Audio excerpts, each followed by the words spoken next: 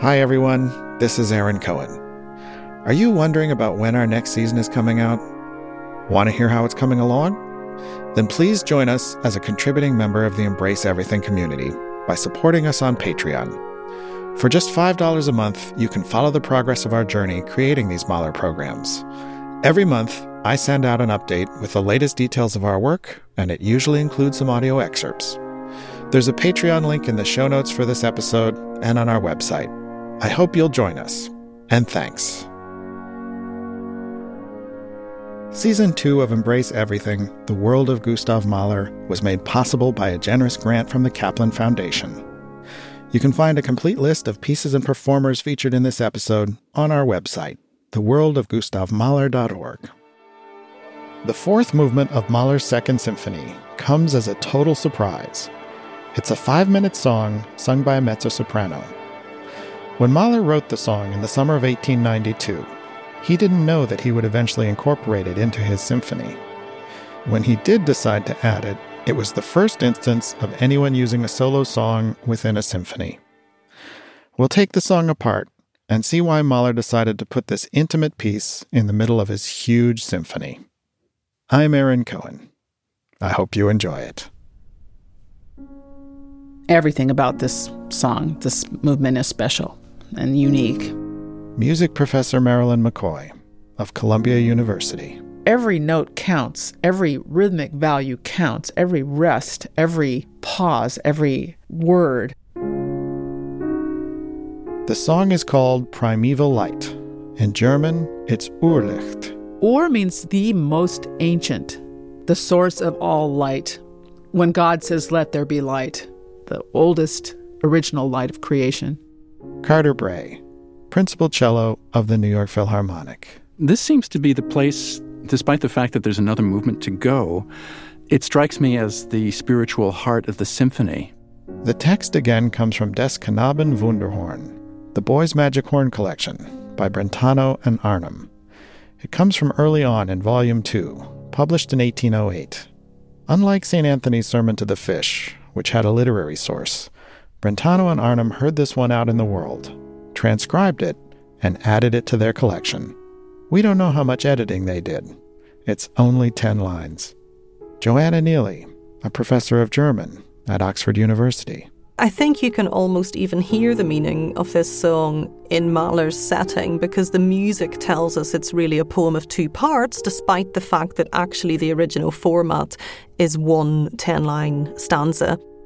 Here's the first part of the poem, the opening 4 lines in translation. O little red rose, humanity lies in greatest need.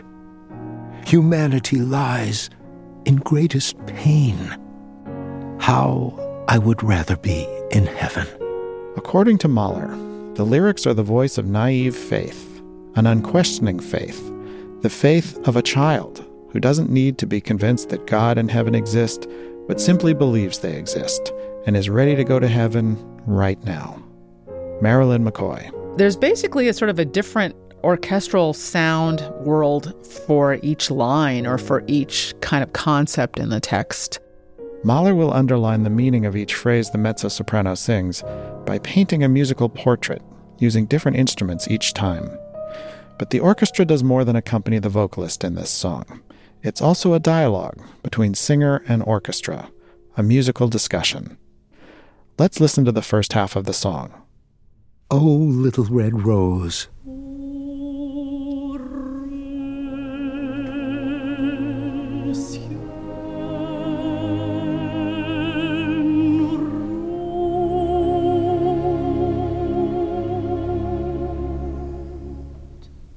A brass chorale is our first musical portrait.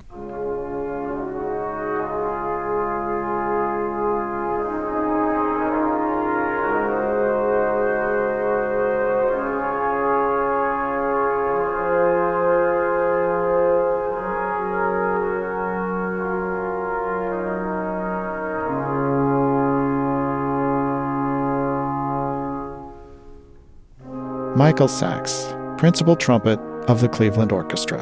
You want something that's very, very docile, very clean sounding, very warm and very, very rounded, almost like a men's choir. the choir of heaven calling to humanity.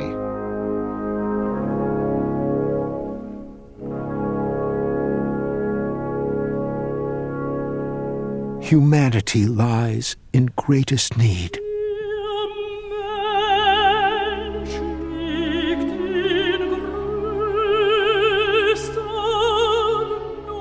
Humanity lies in greatest pain.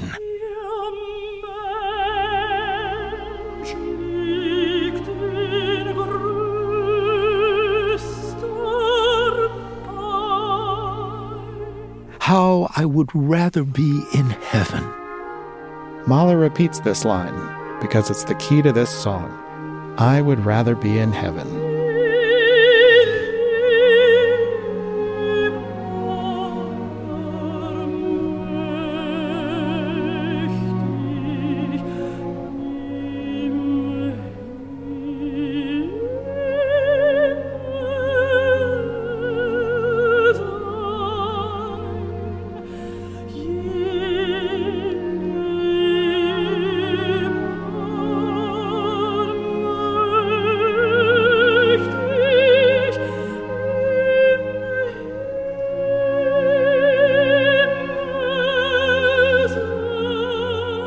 The solo oboe takes over from the singer, presenting a musical portrait of longing and loneliness.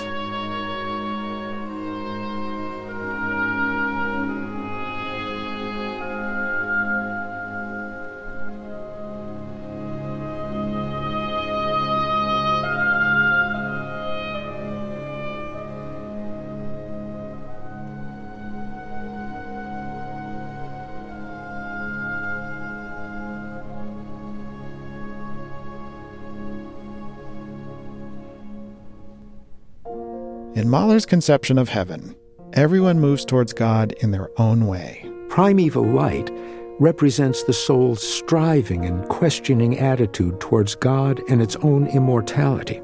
Marilyn McCoy.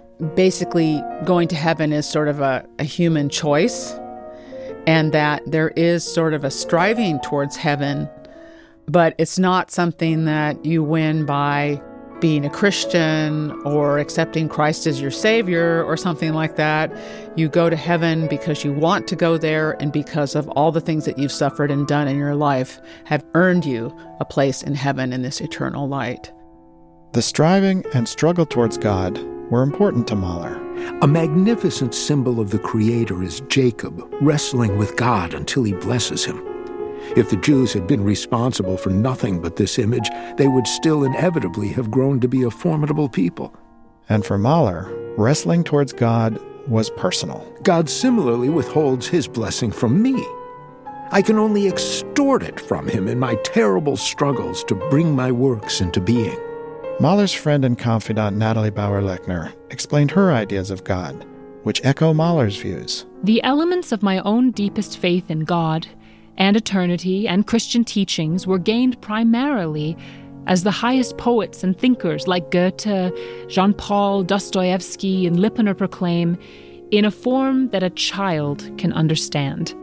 Mahler's close friend Siegfried Lippener explained further. Have you looked at a child at the moment when it was shown something completely new, something it had never known? And do you remember the touching, innocent gaze, so intimately true, completely taken in by the object, completely lost in the object? This is the childlike, naive faith Mahler is getting at in his setting of Urlicht. Here's the text for the next two lines, in translation. Then I came upon a broad path, where came a little angel, who wanted to turn me away. The opening line, that broad path, is important. The path to heaven needs to be wide enough for everyone, and everyone chooses their own way. Marilyn McCoy. There's more than one way to get there, and more than one set of deeds and desires that will get you there. And so he doesn't want to limit anyone. But remember, there's the angel who wants to turn them away. A surprising obstacle. Here are the last four lines of the poem, where the childlike protagonist responds to an angel who's blocking their way to heaven. Ah, no, I would not let myself be sent away. I am from God and will return to God. The dear God will give me a light, will light me to eternal blessed life. Christine Lee Jangaro, a music professor at Los Angeles City College. I think it's more about the will of the Spirit saying, I belong here. I will not be denied my place here. And that's a sort of heroic gesture in and of itself, not meekly saying like, I guess they don't have room for me and I'm just going to walk away. It's like, I demand a table at this restaurant. Do you know who I am? That idea of being special and chosen in a way. Returning to the initial image of the little red rose, the music here imitates nature. If we think of the rose as an emblem of spiritual awakening, the melody that appeared in seed form at the beginning keeps changing and growing as the song goes on. Marilyn McCoy. It reaches its maturity musically at exactly the moment that the person is ushered into heaven. For this, I need the voice and the simple expression of a child, which I always imagine, from the stroke of the little bell onwards, as the soul in heaven, when it must begin again as a child in a chrysalis state. Listen for the little bell as the second half of the song begins. Then I came upon a broad path.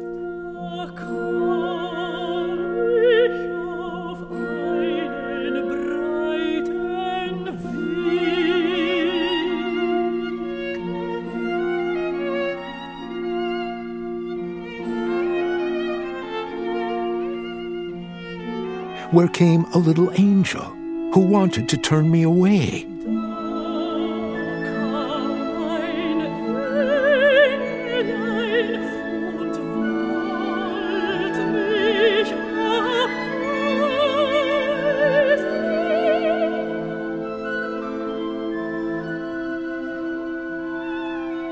Ah, no, I would not let myself be sent away.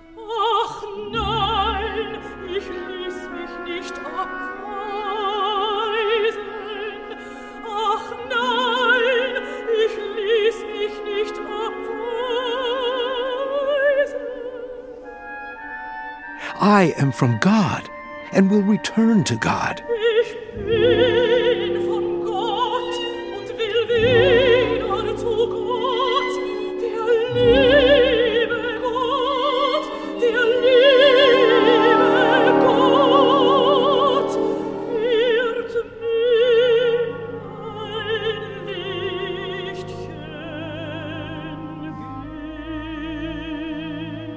The dear God will give me a light, will light me to eternal blessed life.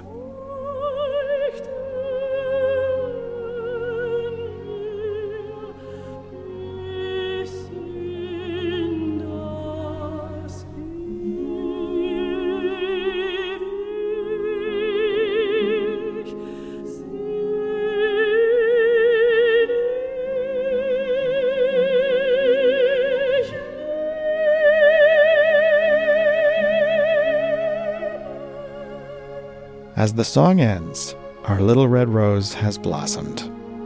Marilyn McCoy. And so it's this very sweet, childlike, naive kind of poem, and yet very serious things are being discussed. And I think he means to make a very powerful point in a very quiet way.